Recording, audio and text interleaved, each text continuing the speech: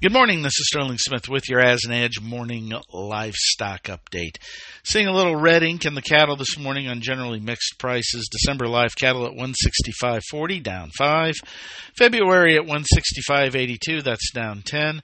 April lives at 169.32, that is up 1 tick. January feeders 214.27, down 102, while March at 215.15, down 93. Market internals remain difficult at best. Choice cutouts at 288.01, down another $1.83 on Friday. Select at 257.90, down 93. Dressed values finished last week at 270 to 272. Cash at 170 to 171. This does put cattle producers in a bit of red ink, so they may try and hold off on any trade until later in the week to see if they can fish around and maybe get some better prices. Slaughter over the weekend, small at 11,000. Slaughter on Friday, a little slow at 122,000.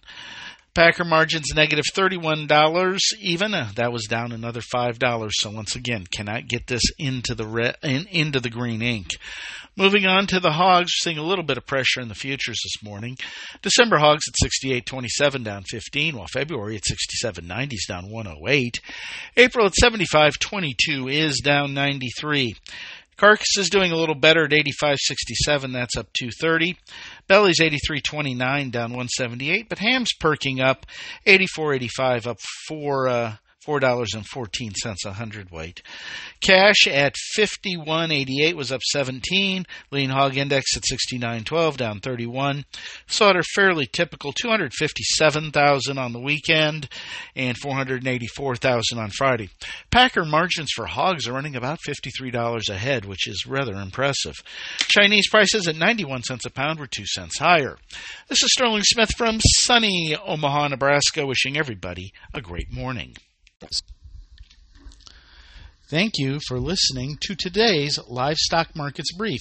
For additional information, visit agrisampo.com and find us under Resources and the Daily Marketing Commodities tab. Have questions? Email us at marketinginfo@sampo-intl.com. And last, but certainly not least, be sure to hit that subscribe button and leave us a 4-star review. We'll be talking to you next time on the Livestock Markets Brief.